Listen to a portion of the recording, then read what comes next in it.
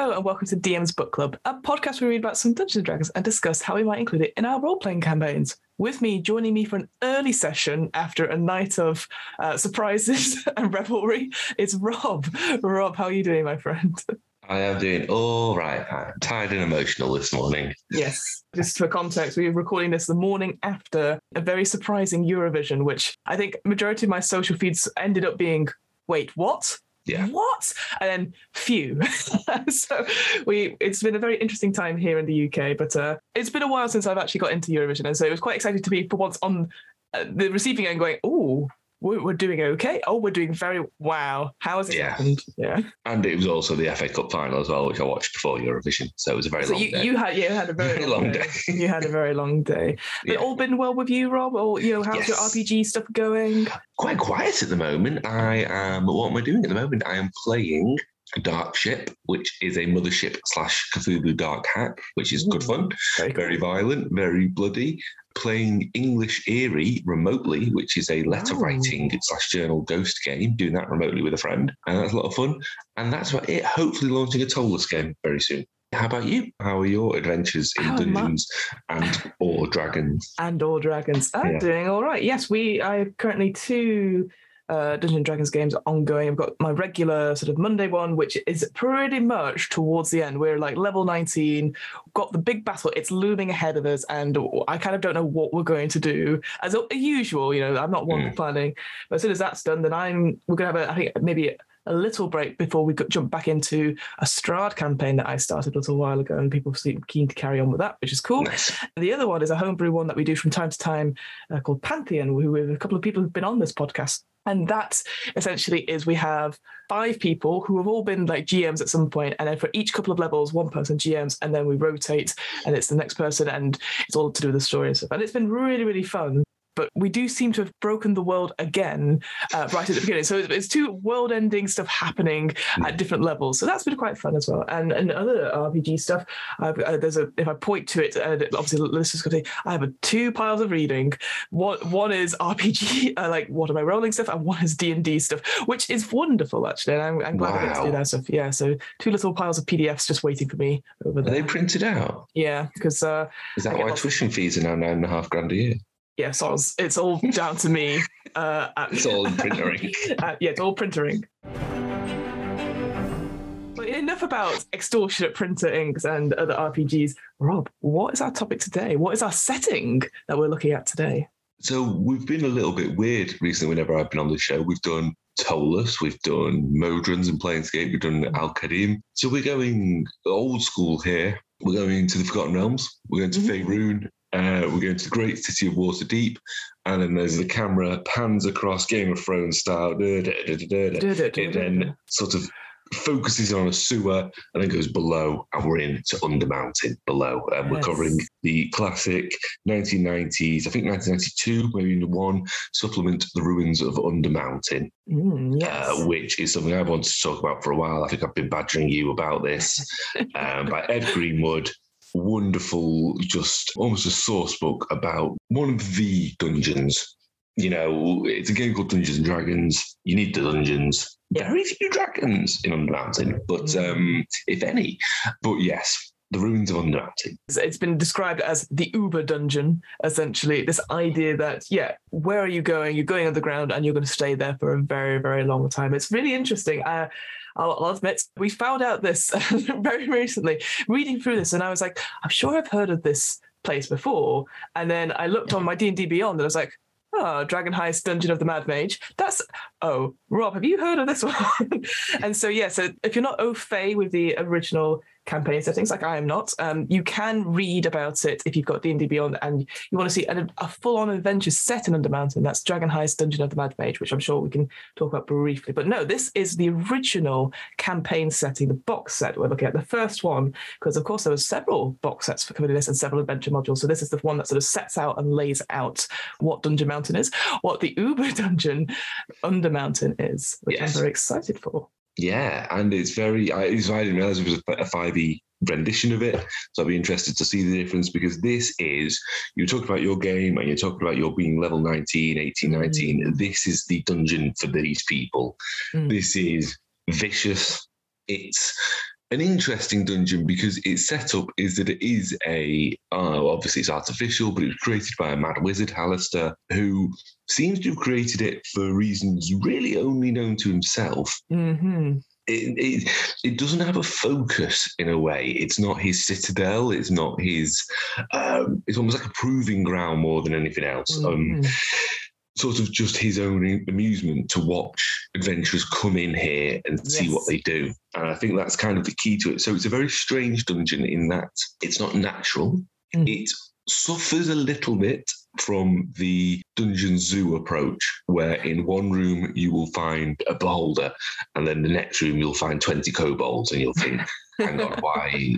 What's the relation? Yeah. Yeah, why are these people? But that's because Hallister has made this to test people. He has portals and gates all over the place, bringing in monsters from different planes. Yeah. It's the classic 1991 thing of saying, if you want to use all of the content, you also need to buy the Spelljammer box set and the Ravenloft box set, which is, there's a reason TSR were business people. But yeah, Undermountain, it's been under Waterdeep, under the mountain, before Waterdeep was even a city. So I think most people who've played in a Forgotten Realms game have been to Waterdeep. Waterdeep's still the place to be, I think. Again, I don't know. You're the 5e expert.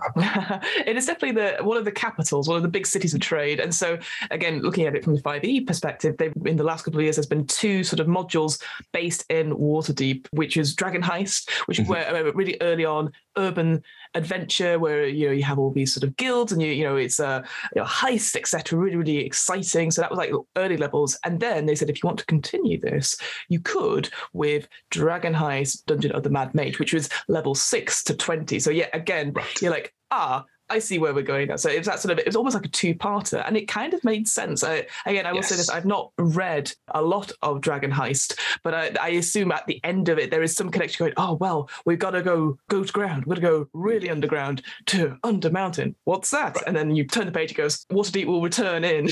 Nice. I assume.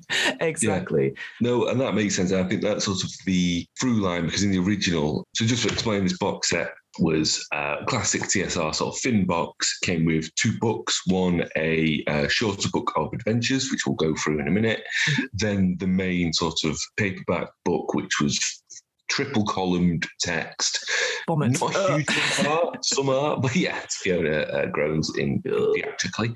And that is the descriptions, a load of cards, which were almost like Dungeon Master self-help, help cards. These would be in this dungeon, yeah. Yeah, it really would be.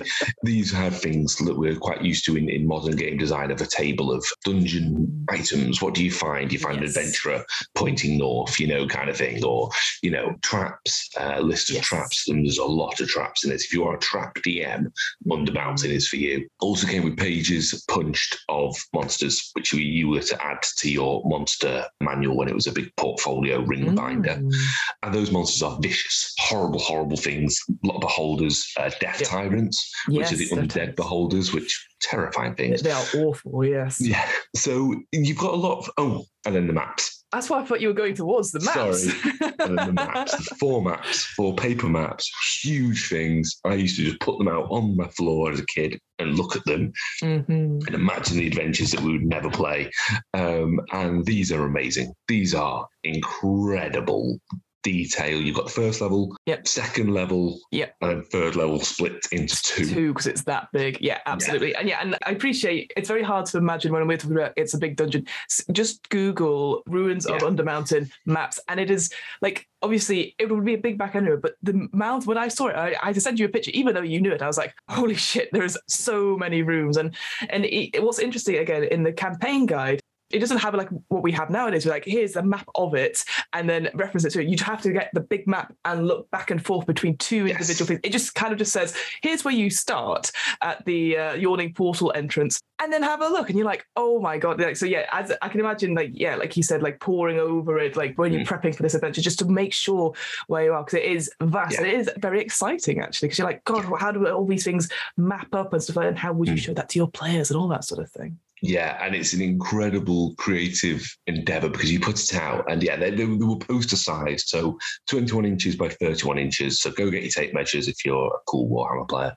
I haven't worked out, but each of these maps is detailed to a point in that how they've done it, and I'm a big fan of this, is on every floor there are what are called core rooms, and these are numbered, and it will say these are rooms that we have defined.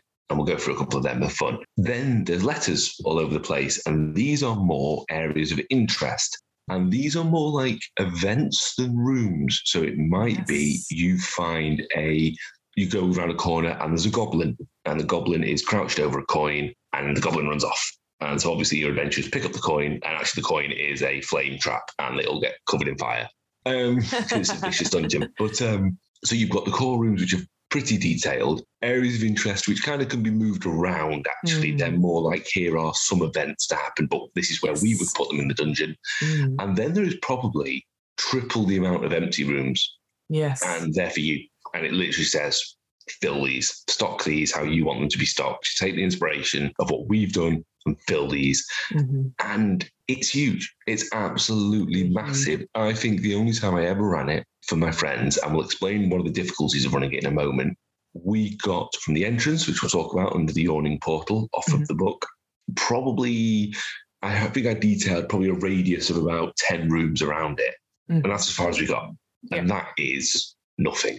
It's like you've completed 2% of this game. Yeah. That's when you press save, and it's like, okay, you're not even 2%, you're 0.02%. Yeah, you're like, oh my god. And the other thing I wanted to remark on is that it opens it so much to DMs, and it does read like that as well. And again, one of these great things about classic TSR books is that it's read. You can read in a way that's a bit of a narrative, again, which we'll go into, but also it has a character's voice, but also it just says, okay, at the beginning it's like, so you may feel overwhelmed, and that's understandable, blah blah blah blah. But hey, take it. Don't read it all at once. Take your time. Also, each of these levels, because there's only 3 levels detailed in this particular box set, they're open at the end, and you can see on the maps. It sort of goes off and it goes to other bits of the dungeon. So that could be other entrances and exits, or that could lead to a different dungeon of your own. And I just thought that was so cool, because again, to get from layer to layer, as we'll discuss probably as well, there are portals, there are tunnels, etc. But the fact is that it's not bound. Like, you don't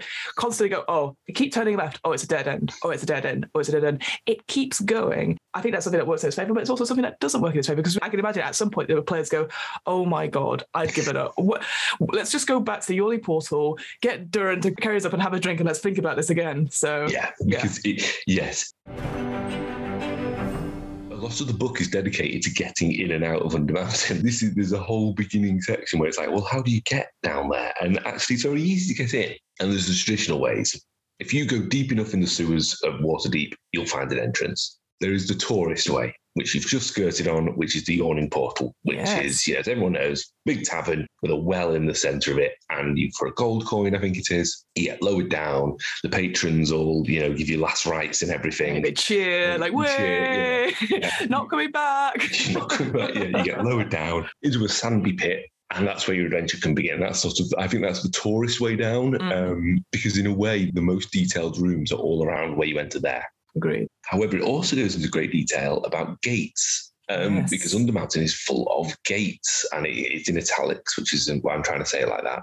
And these are portals, teleporters, various ways of moving. And these can go from level to level within Undermountain. And it does say that. It says if your adventures are getting bored, say you're level 10 and this is easy, have them step through a gate, and now they're at level 17 of Undermountain. Good luck. Shit. Yeah. Good luck.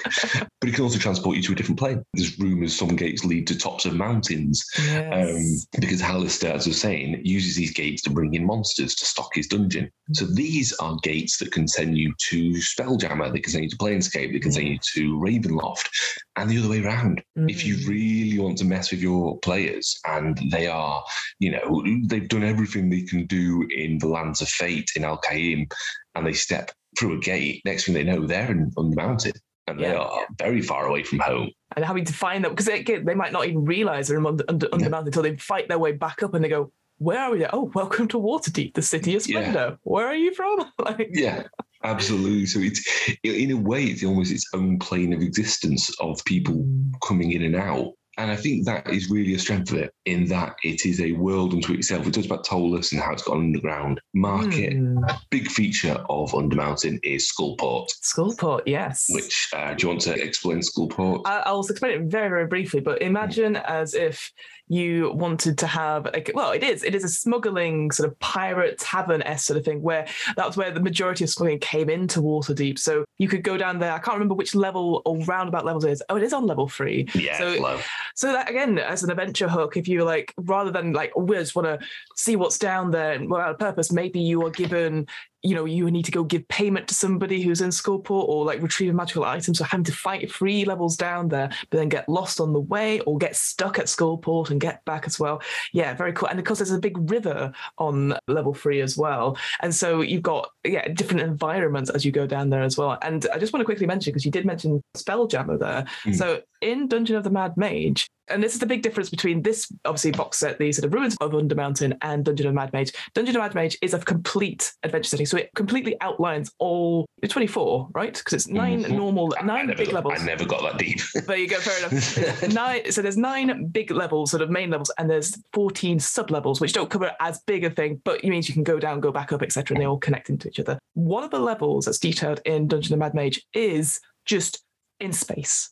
It is, and you can, it's like almost Spelljammer-esque. So it's interesting that even back then, when it was like 4 years ago, it's details, hey, you could go to space. And there's obviously mentions of mind flayers, the gift, all that sort of thing. So again, in Dungeon of Mad Mage, it has a few more adventure hooks that you could do for that. But the fact is that you could just go and go, wait, we're not underground anymore. We're in space as one whole level. And that's like, I think that's level 16 or 17. And that's kind of bonkers in the way that, because then it's sort of, you're messing around with the metaphysics of it. And that goes back to the portal stuff. So with the portals and stuff, I just wanted to mention this idea of magical conditions. There's this whole sort of thing of like, when you get into Undermountain, you don't want to be like, okay, I just want to teleport to the next level and next level. You don't want to fast travel per se. So there's definite deliberate conditions to stop that.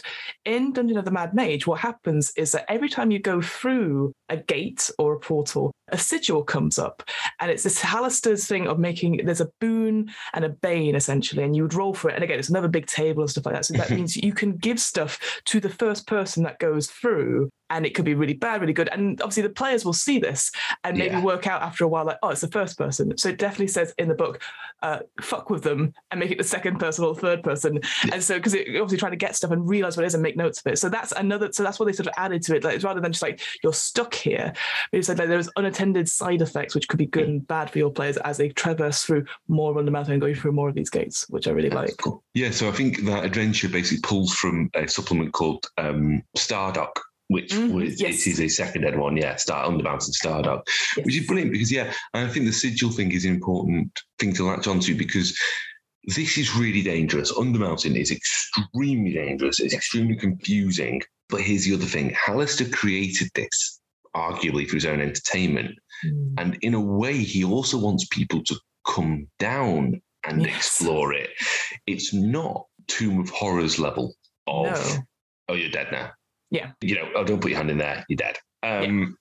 It's very, I don't want to say fair. It's not fair. No. But it's not cruel. It's a dungeon that you can think about and explore. And there'll be times you have to accept, okay, if we step through this gate, we don't know where we're going to end up, but let's prepare for that. Yes. Or, I'm going to go touch this statue. Let's get ready for it to come alive. And there's a lot in the core rule rooms that I like, because they are how I run dungeons, where there are rooms of statues and they're just statues. Yeah. I love that. I love that. Ooh. There's a throne, like a Conan-esque throne with a body on it. Body's not going to come alive. No. And I love that because your players won't think that. And there's there's a citadel, the Beads Guild we're in at some point, and obviously there's more stuff that's taken over it now, but you're like just in the middle of nowhere, all that sort of thing was quite cool. One thing I'd say actually on that as well, so, and this is definitely more of a 5th edition thing. Right, so as you said, the further down you go, it's more and more monsters, it's less likely to have interrupted rests and stuff like that. What they've done, rests. I know. They might want to. what they've done is that, so, and again, we've not really touched on the history of this, but we will, so we'll do. One of the apprentices who has sort of been around here maybe wants to use the players to get one up on Hallister. So what she will do, if they're about to go through a gate, they'll get a message saying, no, go back. You're not strong enough yet. Indicated to them that you need a couple of level stuff.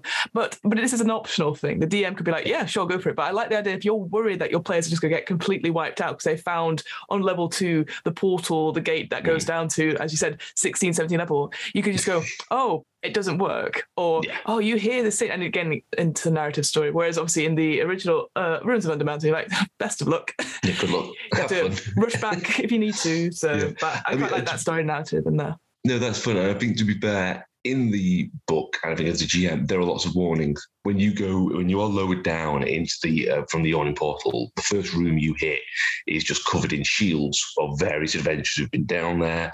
And then the moment you step into the next room, there's like dead adventurers. Yeah. Like, it's literally just like, done. Yeah. Be ready, be ready. And I think that'd be quite fun if you got lowered down and then like 10 minutes later just pulled on the rope again and got pulled back. I'm coming back on it. And it's fair, as I say, it's dangerous. No, it's not fair, but it's not cruel. And it sounds like 5e's added a bit more kind of just be careful down here. Yeah, just because people get so attached to their characters, and because you put so much work into getting up to, it feels very much like a Dark Souls, Elden Ring kind of thing, where there's only so much you can go down there and keep getting beaten and then dying, because obviously, depending on your DM, death can be quite sudden and quite quick, etc. for D&D if you're playing it like that. So giving them a chance to be like, are you sure you want to do this? Because then you think like, rather than like, well, my character would do this, you think to yourself, let's go back a couple of rooms and let's put a defense and let's think about it a little bit, maybe till next session, and we'll do that as well.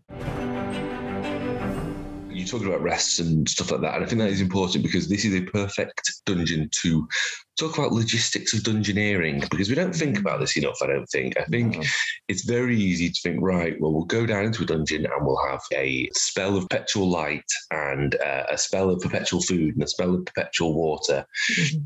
And it becomes very like, okay, so you're just on holiday. You're just going for a jolly. And I think that you lose a lot of dungeon adventuring if you do that, because yes, sometimes you don't want to be tracking lamp fuel and stuff like that, but you want your players to think about it, because if you think in the real world, if you go for a walk, if you go for a hike, if you go unprepared, you're going to get in trouble. You're in trouble, right? Think about it like that. If you really want to just think, okay, if I'm going on a hike, I've got to prepare myself. Same with the dungeon. Yeah. And yes, your players are going to have magical abilities that we don't have access to, but they've got to have them going. And Undermountain is that example of, to death in D&D, someone gets stabbed, they die, cool, we'll drag them to the temple. Okay, but if you're on level 5, think about dragging that body, like that. And the next time you get attacked, what are you going to do with the body? And if you have to flee, like, there's ways, I feel like, and I don't think it's a 5e problem. I think this is from the dawn of time. There's almost an abstraction of, okay, we'll do this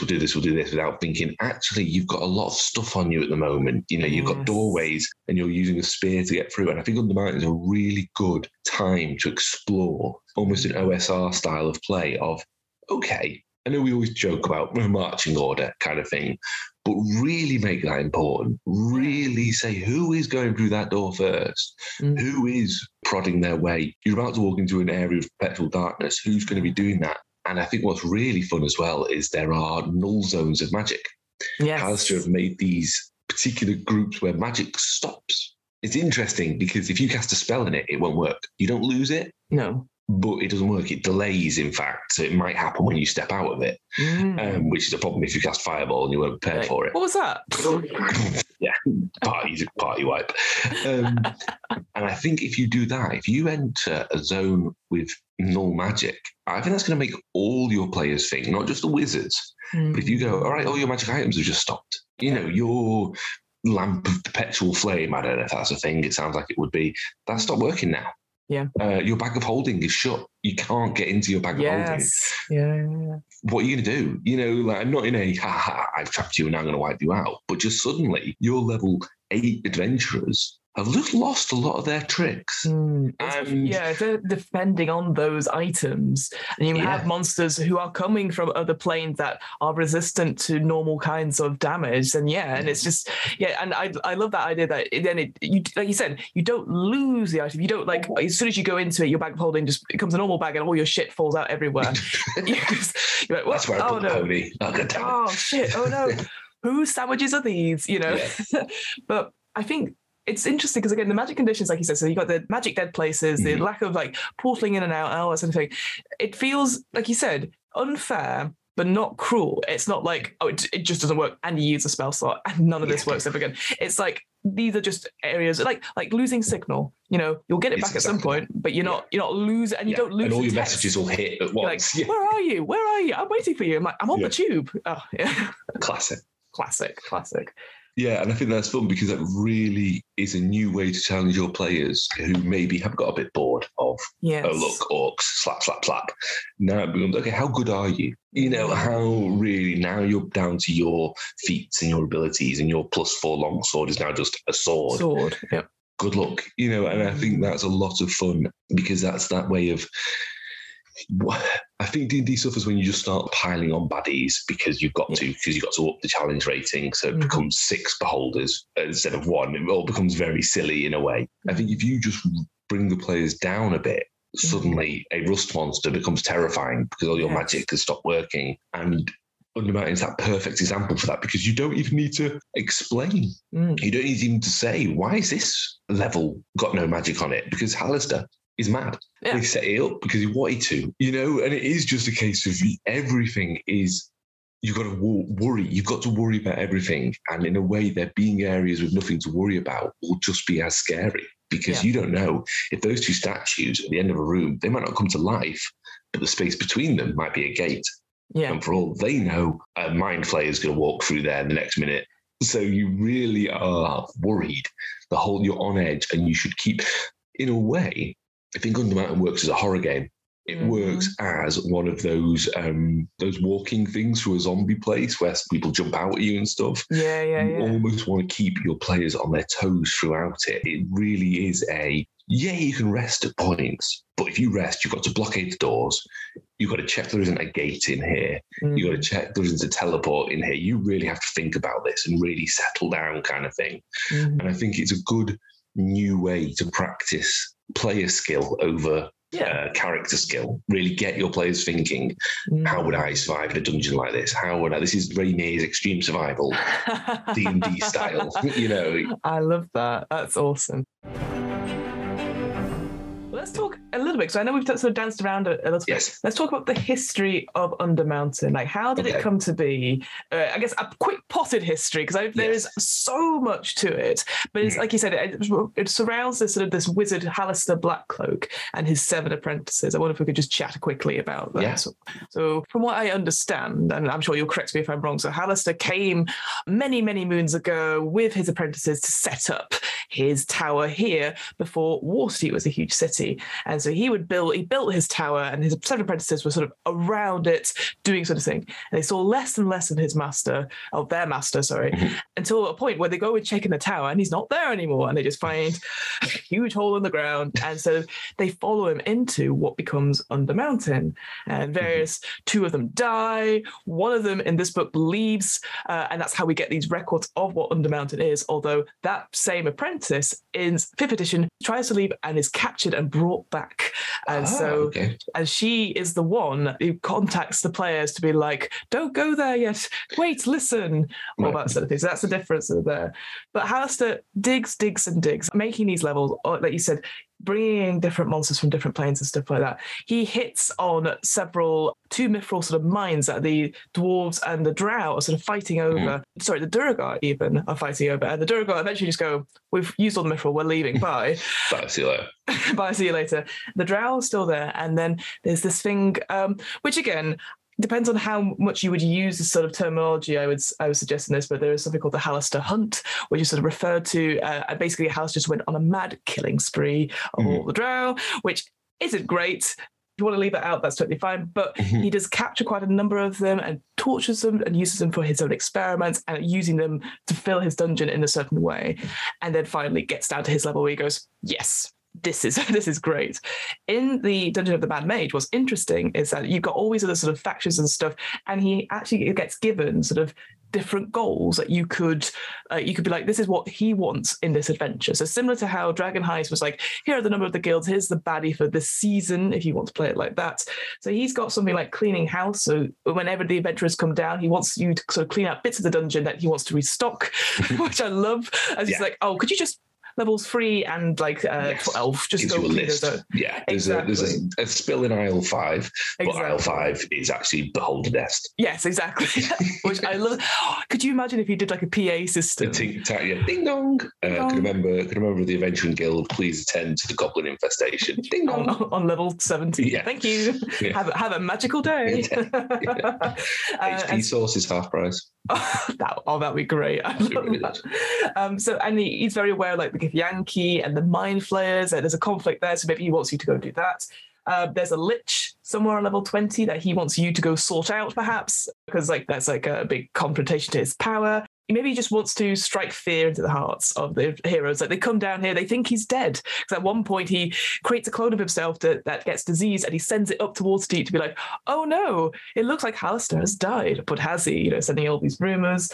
Maybe he wants to become a Shadow Lord and have a whole story about the Shadow Dusks, trying to, who live in sort of Undermountain. Maybe he wants to find a new apprentice. In Undermountain, the ruins of Undermountain, there's only 5 sort of named apprentices, with 2 of them have already died. And each one of them has, certainly there's like 3 of them that are sort of more key to it, which makes sense. And then there's just one, I can't remember what he's called now, but there's just one that's just like undead, and it's just like a skull, and it's just like, hello.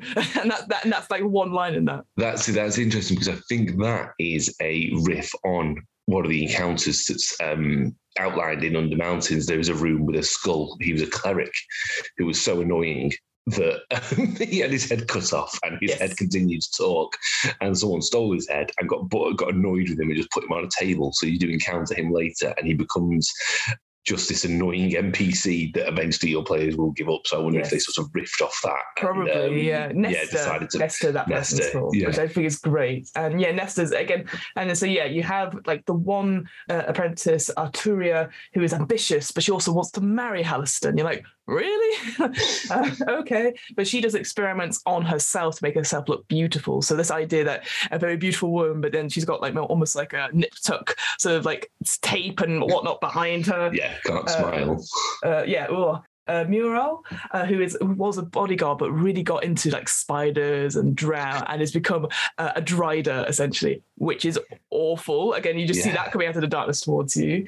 And you got the metal mage, whose name I haven't got down here, but he is sort of, I know. He's got like corpse paint on and stuff. It's like the metal mage. He doesn't like a direct combat, but he helps out Hallister. So they're sort of on the same level. So that could be like a big rival as well. And he's the sort of person that has made guardians. So those helmed horrors and iron golems that may be on his level. You're like, oh, you're getting close to this guy. So those are sort of the main ones. And then Kestrel Harp, sorry. She is the one that escaped in ruins of Undermountain, who's sort of able, it was, these writings is where we sort of know a bit more about Hallister perhaps, but she, in this 5th edition one, she's sort of almost become like a living wish spell, and she's sort of helps or hinders these sort of characters in a certain way, because maybe she wants Hallister to be taken down so that she can then take over the dungeon herself. So again, that's sort of like, I'm helping you, am I helping you, sort of thing. So and there's 5 different apprentices. You've got to add Nesta in there, because it's like, we had one-liner after that. That's really cool. I didn't realize they'd expanded it so much, because in the original box set, the apprentices are barely touched on, and Hallister himself is barely touched on. He is around. Maybe he is the Lich already. Maybe he's become a Lich. Yes. He does go around sorting bits out. It literally says he clears trapdoors and stuff if they get blocked with rocks. I know. He doesn't send a minion to do it. He goes, who has left this door wedged? Yeah, I would always, if I was to include Hallister in a game, which I probably wouldn't, but if I was, I would definitely, there's a cross between Gandalf the Grey at his most bumbling Yes. and Saruman the White. You want to have him as both incredibly dangerous, but also like you might just encounter him and it's the janitor, and you're like, oh yeah, you sort that out, and then later on you're like, hang on. Who the hell was that kind of thing? It feels very much like Squid Games if you've watched that, Rob, where you do. There's all these games, and maybe you go through all these obstacles and all that sort of thing, and then you realise the person that's helped you along the way is in fact Alison Blackcloak. He's having fun with you while you're walking around. So that's interesting. That it sounds like Mad Mage has sort of added a lot more character to it, because the setting is very much, here is the dungeon as a GM. You play with it. Yes. So that sounds like they've obviously given it much more of a through line and much more of a story. So I suppose if that's what you want, if you want the narrative drive, Mad Mage is a good purchase. Yeah, I think, again, following off that back of Dragon Heist and get people into that sort of thing, because, again, there was so much in terms of story there.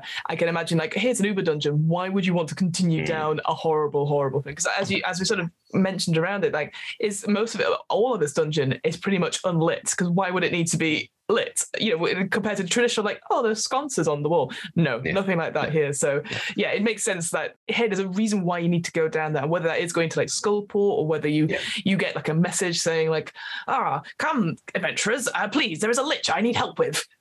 Yours, Alistair Blackcoat. I'll give you a really good magical weapon, and he won't, obviously. Exactly. Yeah, no, he won't at all. What we didn't touch on yet is the adventure book that comes with it. Yes. So you've got the setting book and you've got an adventure book, and the adventures it's more hooks than anything else. Yes. And these are little ways in and out of Undermountain, sort of a touch towards why would you go down there. And just to give you an example of how dangerous Undermountain is, the first one, the Ghost Night, this is how to get into Undermountain, and they recommend party levels of 64. Yeah. So 8 characters of 8th level. 8 characters. 8 characters. That's what you're expecting to play. I don't even know 8 people. No, I don't know. That's 9 people you have to organise to sit down and do this game. How many's Critical Role? Critical Role's like 5, isn't it? No, I think they're 8 as well. But they're all actors that are contracted to do that. Yeah. And this is how to get into Undermountain. So to give you that's an example of lethality. One of them, the Eye in the Hand, is party levels of 120, 8 characters of 15th level. So, these are really big ones. So basically, the adventures are split into getting into Undermountain, getting out of Undermountain, and stuff to do in Undermountain. And they're fun little, usually about 3 or 4 pages. Yes. Nice little ideas of what to do, and then a whole load of adventure hooks at the end. And they're worth a little read. I don't think there's a single adventure I would run as is. I don't think that. No, that I think it's the Iron Hand one, which is like, there's like a lady of the night, and she's like, goes for the male, most handsome and most beguiled one, and then stabs him, and you're just like, why can't it be just anyone, rather than like, let's focus on. What does it say now? She'll approach the handsomest or most eager male party member and block his way. What? I would not be playing with that person. I'd be like, no, please don't be. That's a bard that comes in and is like, of course, it is me. Wait, I've been stabbed? Damn it. Oh, no. And a lot of these are very old school adventures, which aren't that much fun. The Ghost Night, for example, is quite a fun setup. There is a ghost walking around under deep, oh my God, water deep, and you sort of chase it, and you discover that this is a knight who fell into one of the many entrances of water deep and died. That's a cool setup. Really cool setup. Then there's a whole kind of, you've got to get into a chamber, and there's a crossbow trap set up just to shoot people for no reason. Yeah. It's very like. And then the end of that, there is a woman in stasis, but then if you fail the stasis thing, which is quite a high level as well, then you're trapped for 400 years, and you're like, why?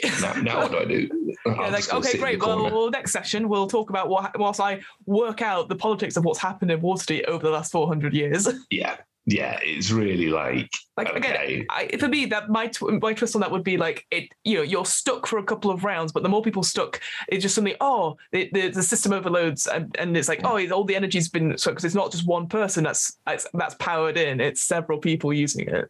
Because the idea is that the reason it runs out is because the magic has run out, the charge has run out, and then you can have, because this person again is evil, in quotation marks, it's like, oh well, maybe you'll help me and all that sort of thing. So again, it's like you release somebody who's clearly been trapped for a long time, who then is instantly like, I'm going to use you for my own benefit, rather than what the fuck has happened? What year is this? The Jumanji, like, Warhammer. Yeah.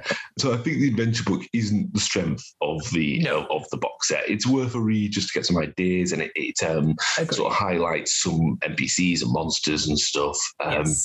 But I don't think there's any in there that I went, that'd be really fun. More just, that's a chamber I could use, or that is an idea I could use. The value of this box set comes in the main guide. Because here's the other thing, if you run dungeons a lot, I would probably for $5 pick up this PDF and just cut and paste the rooms that you want from this, because there's some really fun rooms. There's some boring rooms, but there's a lot of very interesting rooms. Room 41 being the Bone Throne, obviously being the best one. But, you know what? That's just a mention on that. Compared to 5th edition, which is just like, they say this is the X room, the pillar room, etc. Here, I've never seen this before, where each of the rooms has like almost like a fun episode title. Yeah. So like room 15, books may furnish a room, or the Hall of the Keeping Kings, or the Hall of 100 Candles. A merry meeting, because you walk into this room and it's just got a hole in the floor, and if you investigate it, there's a nice dagger, and then 8 wereballs jump out and attack you. That's not merry, but yeah, it's very much a really. If I was to use this book for 5e, I'd buy the PDF, print out the core rooms bits, and then cut them out with scissors and use them, and like go, okay, I'm going to put this into my game, put this into this dungeon. It doesn't matter, because of the nature of Undermountain being very disparate. You can probably put these rooms into any setting. Agreed. And just put it wherever you want, because there's just a lot of fun. And there's almost whole adventures in one room, because you go, well, this is the room they need to get to, 5-room dungeon, and I will pick the last room to be the Bone Throne. Yeah. I'm only saying that because it sounds quite funny. And then you can decide on who sat on the throne, why, and stuff. And it really is you don't need to be in Undermountain or Faerun or Forgotten Realms to use this book. It's very much here is dungeons, just loads of dungeons, because people like charts to roll on. I'm an OSR player, so I love stocking a dungeon, but sometimes you can't be bothered, or you want those special rooms. You've got the room with the 10 orcs guarding a chest, and you've got the next room with 15 gnolls guarding a chest, and sometimes you want that weird room. Just pull one up here. Roll if you really wanted to. Roll a D66 and go, cool, I will use room 45. Okay. Exactly. And it's each room, like certainly the more detailed rooms, they're no longer than a page or a couple of pages of the Undermountain adventures. For me, the only sort of issue I had with reading all the rooms is that the formatting wasn't great, in the sense of like I couldn't like pick out easily what they'd have like a quick, as all D&D books now tend to have, like a quick description of what it is, but it was very hard to be like, so where's the trap? What's in this thing? You have to properly concentrate. But like you said, if you pick a room, like, for example, you pick like room 61, 8 heads are better than 1, and then you read it through and you're like, okay, I can pick out those little bits, and then, like you said, almost transplant it into something that you like, then it totally makes sense to me. And so certainly in this core book, there's 70 core rooms over these 3 levels, and then there is like, I think it's 50-something areas of interest. And like I said, this is just the first 3 levels as well. You're getting getting the second box set and stuff like that, which goes even to the deeper levels, which I think is to do more with the dwarves and some of their halls and stuff. That's when it gets weird. This is the normal. Yeah, this is normal.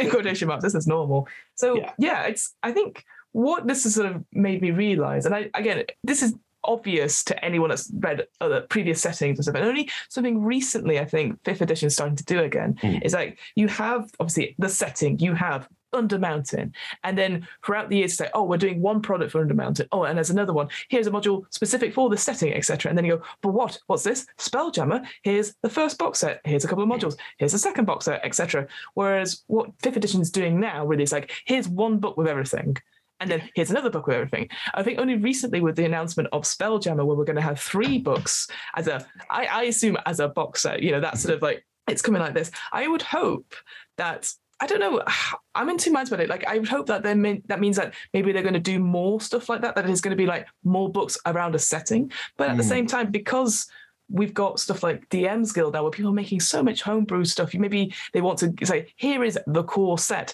but go and make your own stuff. I'm of 2 minds, because in a way, I like collecting a whole setting. Yeah. And you couldn't do that in TSR days, because they were releasing stuff faster than you could buy it. Right. But also I want more than just, here is the guide to Ravenloft. How many books are there for Ravenloft in 5e officially? What's the official books? Is there 2? I believe it's 2. So we've got obviously Curse of Strahd, which is obviously the Ravenloft like adventure put in and updated, so to speak. And then we have Van Richten's Guide to Ravenloft, which is basically it's like, here are the dark powers and the dark realms and how you make your own. So so I think what's going to happen actually, we're going to have modules, we're going to have like adventures, and then we're going to have like source books, like how do you create your own domain of delight, or domain of despair, etc. I think that's what's going to happen now. Good, because one book isn't enough, because yes, you can create your own, but you do. There is a joy. There's almost like a librarian archivist joy of finding these boxes all about one setting. So if you got Forgotten Realms box, the old box, then you had the Waterdeep box, and then you had the Undermountain box. That's a lot to get through. That's great. You can really go deep into that. And I think 5e, I can understand why they're going for lightly. They're going for very much, here is one book on this, one book on this, one book on this. I can understand that. Makes sense. But I do want more, and I hope Spelljammer is the beginning of, as you say, of getting more, because also I do miss the deep dives, to use a very bad pun about a dungeon box set. The deep dives are important, because the texture of Middle-earth, oh my God, the texture of D&D comes from this. If you play something like Baldur's Gate, we mentioned before we were recording, the level of just detail that goes into it makes the world feel more real. Yeah. And I think that's very important. And I think Undermountain is good for that, because every NPC in this is explained and talked about and given a backstory and usually linked to something Waterdeep. And that's brilliant. You can really, this is a project. You could spend a year on just Undermountain, doing relationship maps, working out who knows who, what their value is and what their politics are in Waterdeep, and really tie it together. Or, as I say, use it as a box set. Just go, fuck it. This isn't even set in Faerun. This is set in my world. And I just really want to use the Bone Throne or the Hall of Skeletons or the Black Helm room. I'm just saying it. I'm going to make notes of these rooms so that when I play in a game with you, I'm like, I wonder where, there it is. Yeah, there it is. There's room 25. And just to quickly end on it, really. So, I think the NPC stuff. So, right at the beginning of the campaign guide to Undermountain, it talks about the Yawning Portal, and that being, and this is a part of the history I've missed a bit, essentially. So, when the Hallister's Tower, sort of falls into ruin because he's just gone underground and all his apprentices have gone under there, Waterdeep comes along and is built up on top of that, and adventurers start going down there. And one person that returned was Duran, the innkeep, and very successfully decided to just build a tavern on top of where the tower used to be. And I just was like, oh, because I didn't really know of his history as a player. And there's a little bit of digital history. It talks a bit about his other history, which I won't go into because I could be minus points. I certainly didn't know about it when I was reading it. And I just thought that was really cool. And so, and he says like, oh, if you want to know more, like we're saying, go look at the Waterdeep stuff, go look at this. And it's just like, it instantly makes it feel so much more real. And we've already said this, I know, but it just felt, ooh, that's really cool, because like everyone knows what the Yawning Portal is, but you might not know the history of it. Like again, oh, what's this big well for? Yeah. Like, oh, well, and you could just describe as they're sort of coming in from another adventure, you just see someone going, bye, I'm off down to Undermountain, and everyone's going, yay, they're not coming back. You know? Or even the other way that you see someone coming up dragging the corpse of his mate. Just like, you literally, as you step into the tavern, you see these hands coming up and pulling themselves up, just like, because Duran has priests of Timora that he just pays around so that someone could come over, oh gosh, and then and heal you. Okay, let's get you back up. But one thing I did want to say, so because he lowers them down and brings them back up, but he was like, do you have a gold coin to come back up? He goes, there are people behind me. Do you have a gold? So again, I like that idea. You come in and he's like, look, it's a gold piece to come back up. I don't care. I'll be with you 1 second. Just sit down, download the app, and we'll order your food. We take PayPal. It's it's quite a brutal business, really, because there can be death tyrants chasing you, but you've got to have your gold coin. Because then they say like, oh well, if you could forfeit something else that comes up in a bucket first. And just to say, in Dungeon of Mad Mage, it says, oh, it takes 10 rounds to get from the top to the bottom. So you can imagine like if you're struggling to get back up and there's just shooting stuff and all that sort of thing, it can be quite fun. Well, there you have it. That is Undermountain. Yeah. So much. It's a really interesting one, I guess, because weirdly, like we said, like it's about a dungeon, but often I'd say my games don't feature dungeons that much. Like again, it's like it's a 10 room something like this was really interesting, and just I think the history of it and the sort of like just it really intrigues you, and so I do want to run it in some capacity now. I think there's so much to it, and like you said, just being able to take rooms and just put them anywhere, and then suddenly like, oh, you go through a portal, you go through a gate, you're now in Undermountain. Just to again, you could just do one. Yeah, you could just do one level of it, and then they manage to get out again, and you're like, well, where is that dungeon? Oh well, you'll never know. Yeah, exactly. And I think I think it is a great dungeon source book. Even if you never go to Faerun, never go to bed, you will pull stuff out of this. It's worth it as a DM. $5 on drive through.